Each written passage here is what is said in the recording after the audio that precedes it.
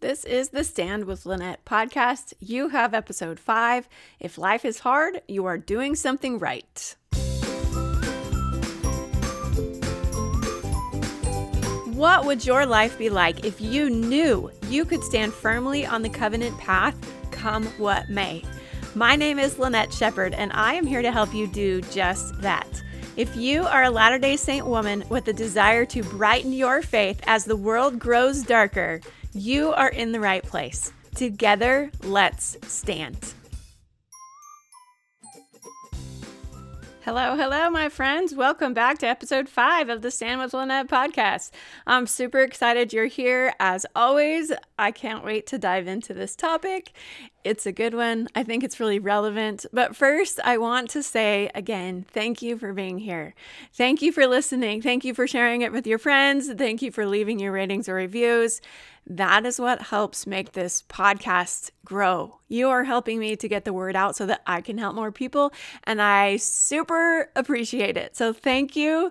Please keep those ratings, reviews, shares coming. I really appreciate that. I have to tell you a funny story just as a side note before we get started. My brother-in-law, so my husband's brother, he was searching on Apple Podcasts for my podcast, and he just searched for my name, and he screenshotted what he found, which was a podcast with another Lynette Shepard, whose name is spelled just a little bit differently than mine, and she is the menopause goddess. If you find the menopause goddess, that is not me. Different Lynette Shepard. Keep searching. Let your friends know as well. All right, let's dive into today's topic. If life is hard, you are doing something right. Now, let me tell you kind of the premise for this topic and why I chose this topic. First of all, I was recently released as the Relief Society president in my ward. I was called to serve in that calling in March of 2020, just 1 week before all of the world shut down with the COVID-19 pandemic. And I was just released in January of 2022. So my entire term of service was marked by a global pandemic and its associated challenges. Every week, except for that first couple of months where everything was shut down and people really weren't getting together with other people. But every week after that, I took one of my counselors and we went to visit 1 or 2 sisters in our ward, in their homes. And this was my absolute favorite part of that calling, hands down. I loved being in people's homes and visiting with them and meeting them where they were. And as I did that week after week, one theme quickly emerged. Nearly everyone was struggling with something, often big things. So a lot of people were struggling with big things. Some people were struggling with smaller things, but nobody was immune from the challenges of the world in commotion where we live. And it didn't matter what their level of faith was, what their level of conversion was, what their level of commitment to the gospel was. Everyone was struggling with hard things. And I've been thinking about that for like 2 years, right? Since I served this world that we live in that is so hard and everyone's struggling and we just live in challenging times. There's no way around that. And with that, there will be days when every one of us feel like the world's collapsing at our feet and darkness is closing in on us at an alarming speed. We may wonder how we will ever see the light of day again. Bonus points for those of you who can tell me what musical I pulled that line from. In times like these, we would do well to consider these words from Boyd K. Packer. It was meant to be that life would be a challenge, to suffer some anxiety, some depression, some disappointment, even some failure is normal. Teach our members that if they have a good, miserable day once in a while, or several in a row, to stand steady and face them. Things will straighten out. There is great purpose in our struggle in life. Close quote. A couple of weeks ago, we celebrated Easter. And this year, Easter had a more personal meaning for me because just a few weeks ago, we lost my 9-year-old nephew For no apparent reason, he just did not wake up one morning, and we still don't know why. They are still waiting for the results of that autopsy, and there was no warning at all. He went to bed totally healthy and never woke up. And being with my sister-in-law and my brother-in-law and their family as they navigated the intense grief of this unexpected loss was absolutely heart-wrenching. One of the hardest things I have ever had to watch. And with this experience fresh in my mind, Easter this year was truly a symbol of hope. Because the Savior overcame the bonds of death, we can have faith in the reality of life with our loved ones beyond the grave. And through that lens, as I studied the events leading up to the crucifixion and ultimate resurrection of the Savior this year, one idea repeatedly surfaced in my mind. And it was this: the Savior suffered more than I can ever imagine. He even asked the Father to remove the burden, remove the suffering, if it were possible. But when the pain and the suffering continued, he accepted the Father's will and pressed forward until he overcame all, until his work was finished. And I have been thinking, am I greater than he? If I want to be like the Savior and to be with the Savior again someday, can I expect to live without a measure of suffering and pain? Or must I too bear a portion of the cross? Sometimes I think we mistakenly believe that if we have enough faith, God will remove painful obstacles from our paths. And that could be true. He has the power to remove those obstacles. And sometimes he does work miracles. And sometimes that miracle may look like healing in all forms. It may look like ending suffering. But the Father did not remove the Savior's burden, even though his suffering was incomprehensible to all of us. He had to feel the entire weight of our burdens for the atonement to be complete. And so the Father could not intervene. He also did not remove the burdens from Joseph Smith and the other men who were with him in Liberty Jail. Even as Joseph cried out to the Lord in Doctrine and Covenants, section 121, verse 1, "O God, where art thou? And where is the pavilion that covereth thy hiding place?" The Lord offers Joseph words of comfort, but no deliverance. He did not get him out of jail. He did not stop the suffering of him and his associates in that jail. He did not stop the suffering of the saints who were navigating intense persecution without him there. He just said, "My son, peace be unto thy soul. Thine adversity and thine afflictions shall be but a small moment. And then, if thou endure it well, God shall exalt thee on high. Thou shalt triumph over all thy foes." Words of comfort. No deliverance. We may know a little bit about the circumstances of Liberty Jail, but let me refresh your memory a little bit about what happened there and what the circumstances were leading up to that event, because I think this is relevant. It's relevant to the challenges and the struggles that we face in our lives today. Elder Jeffrey R. Holland gave a whole talk about this. It's called Lessons from Liberty Jail. It's a BYU talk, and I'm going to link it in the show notes because it is so good, so good. I would encourage all of you to go read it. But I'm going to read his description of the events that happened surrounding Liberty Jail. He says, "Problems of various kinds had been building ever since the prophet Joseph had received a revelation in July of 1831 designating Missouri as the place consecrated for the gathering of the saints and the building up of the city of Zion. By October of 1838, all-out war seemed inevitable between Mormon and non-Mormon forces confronting each other over these issues. After being driven from several of the counties in the western part of that state and under the presumption they had been invited to discuss ways of diffusing the volatile situation that had developed, 5 leaders of the church, including the prophet Joseph, marching under a flag of truce, approached the camp of the Missouri militia near the small settlement of Far West, located in Caldwell County.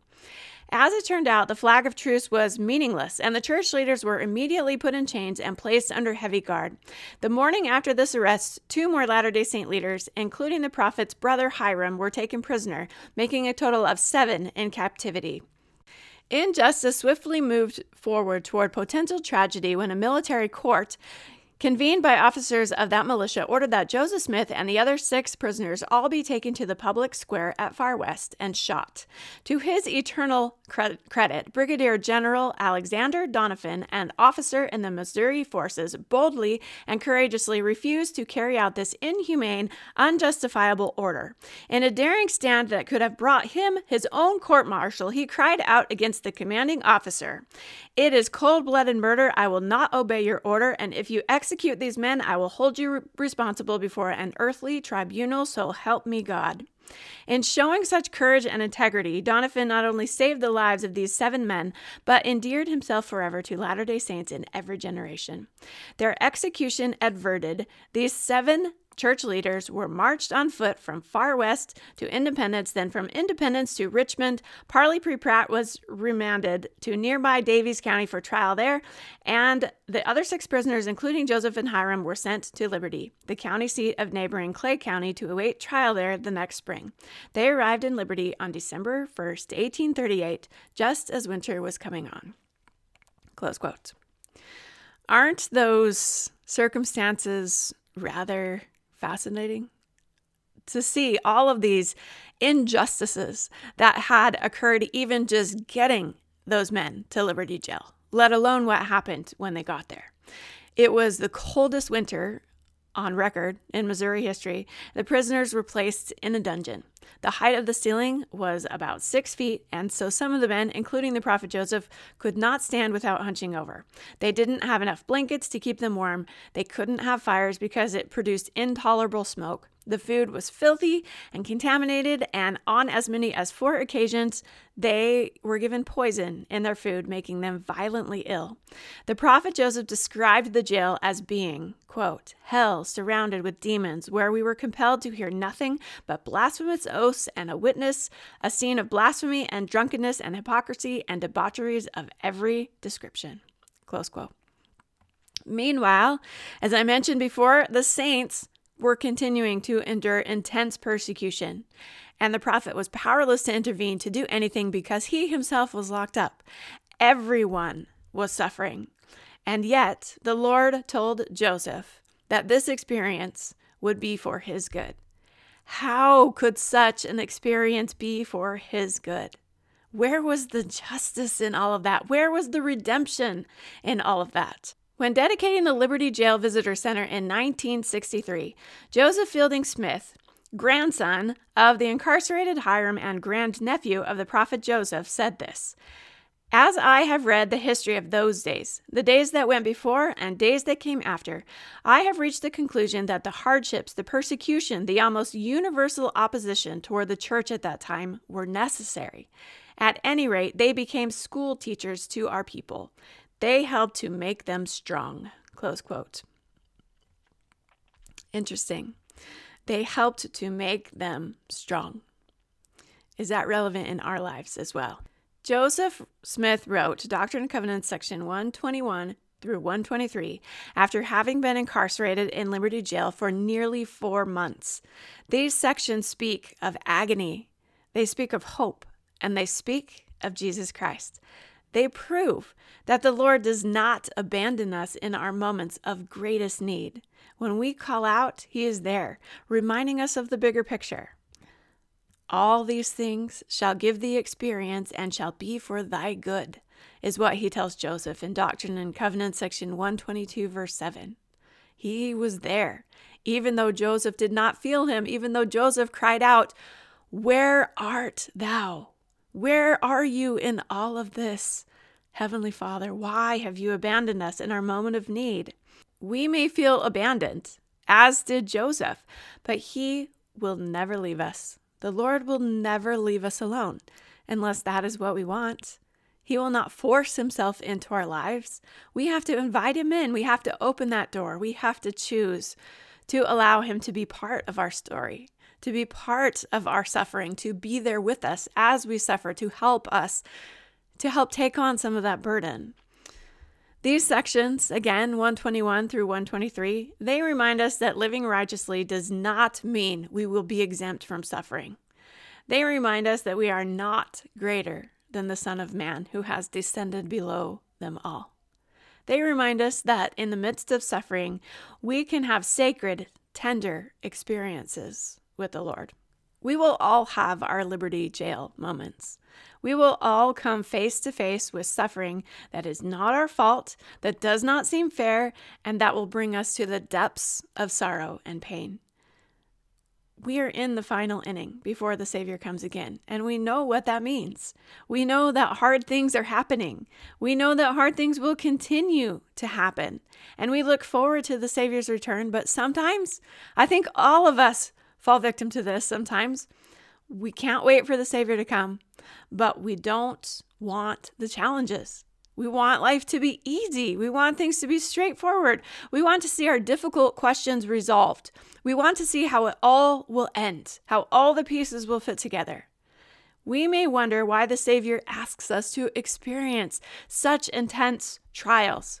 Sometimes it feels like this is too much to ask of me. It's too hard. It's too confusing. It's too painful. Why can't He take this challenge away? And this is part of being human. These are normal human thoughts and emotions. But what if our challenges, whatever they are for each of us, they are different.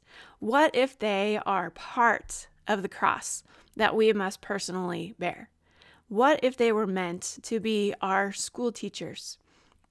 What if they are meant to refine us, to strengthen us, to give us empathy, and to point us to the Savior?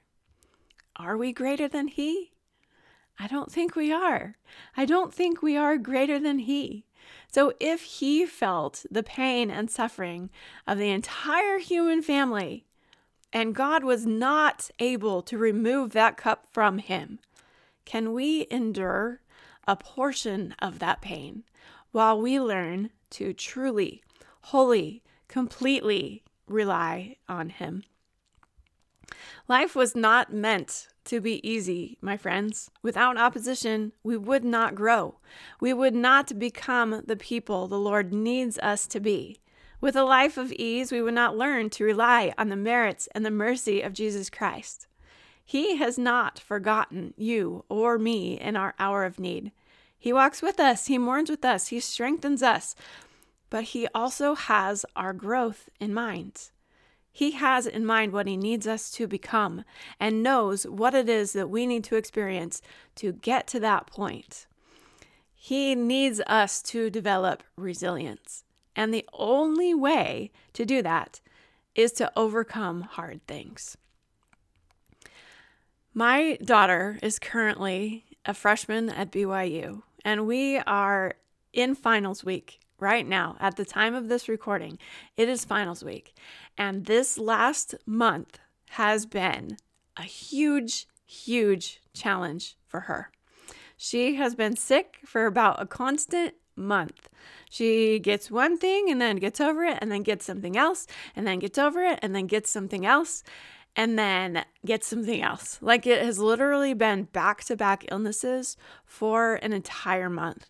And after the third, I think it was the third one, the third illness, she had just caught the stomach flu after having overcome the flu and bronchitis and other things. She got the stomach flu and she was miserable. And she, of course, was calling me and texting me and, Mom, like, why is this happening? Why can't I catch a break? And I'm just like, hang in there, hang in there. You're going to be okay. You're going to get through this. I felt like I was constantly coaching. And then she texted me a couple days later after finally getting better from the stomach flu. And it was like 11:30 p.m. And she said, Mom, you will never believe, but my computer is not responding. This is finals week. I have papers to write. I have things to do, and this computer is not responding. No buttons will press. I can't do anything but turn it off and on.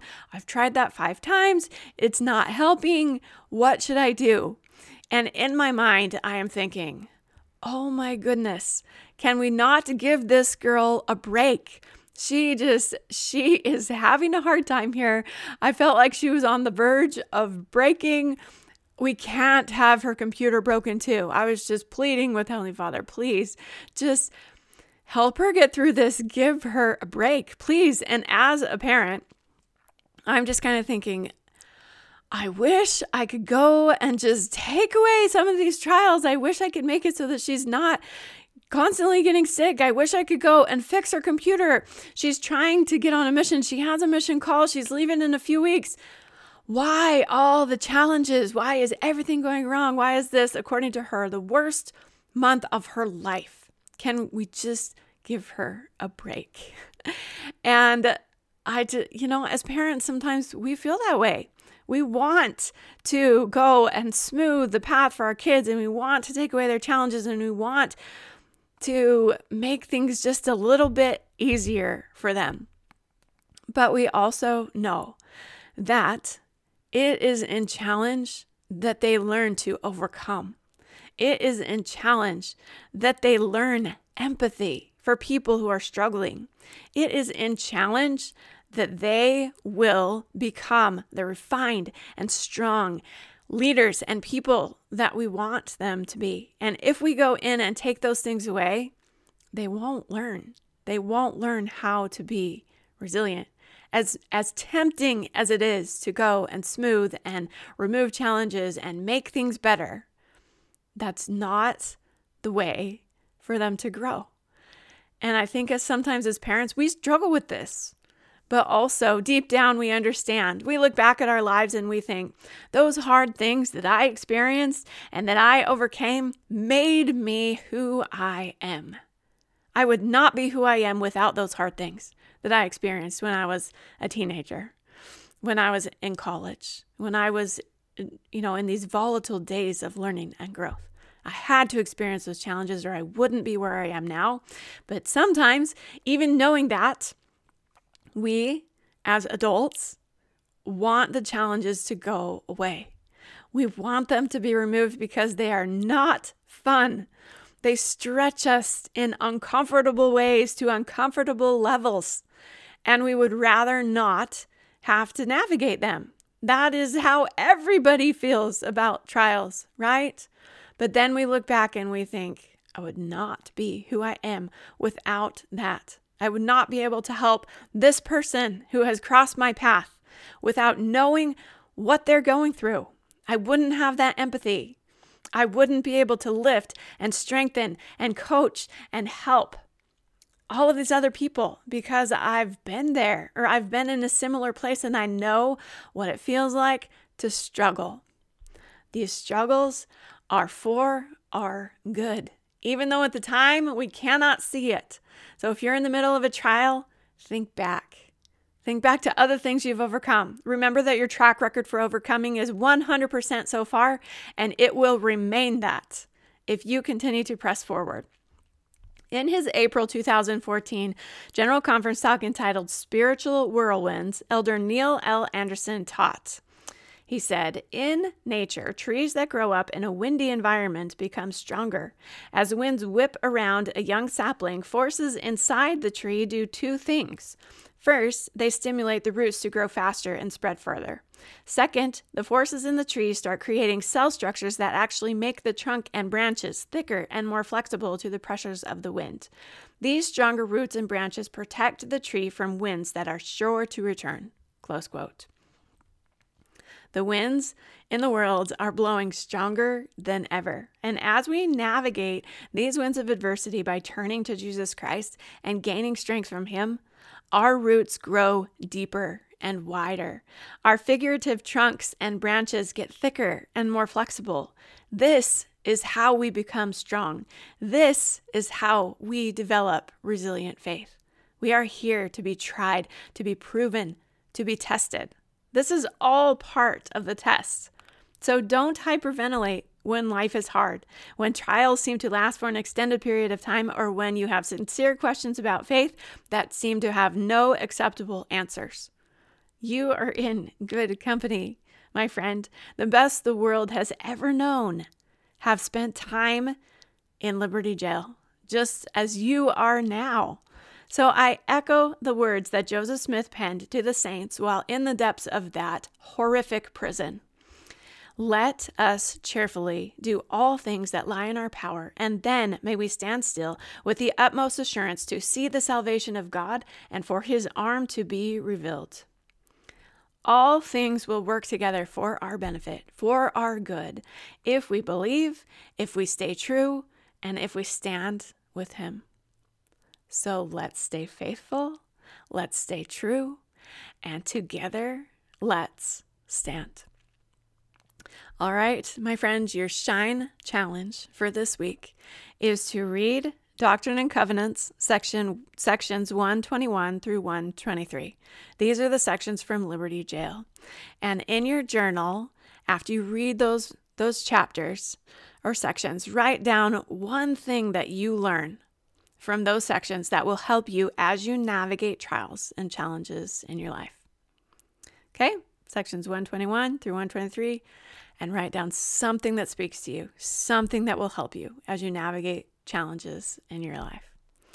All right, my friends, thank you so much for being here. Go out, be resilient, stand strong in your faith, no matter what comes. You can do this. The winds are strong, but you're stronger. You're more flexible. Your roots are deeper and wider. Let's do this. See you back here next time. Thank you for spending a few minutes with me today. If you are ready to dive in deeper and join the Stand movement, find me on Instagram at Lynette Shepherd. That's 2 N's, 2 P's, and an ARD, or at LynetteShepherd.com. If you like what you heard today, please consider sharing the show with a friend or leaving us a rating or review on Apple Podcasts. That works wonders in helping us to find the people that we can help. Thank you again, and remember, you were born to stand. See you next time.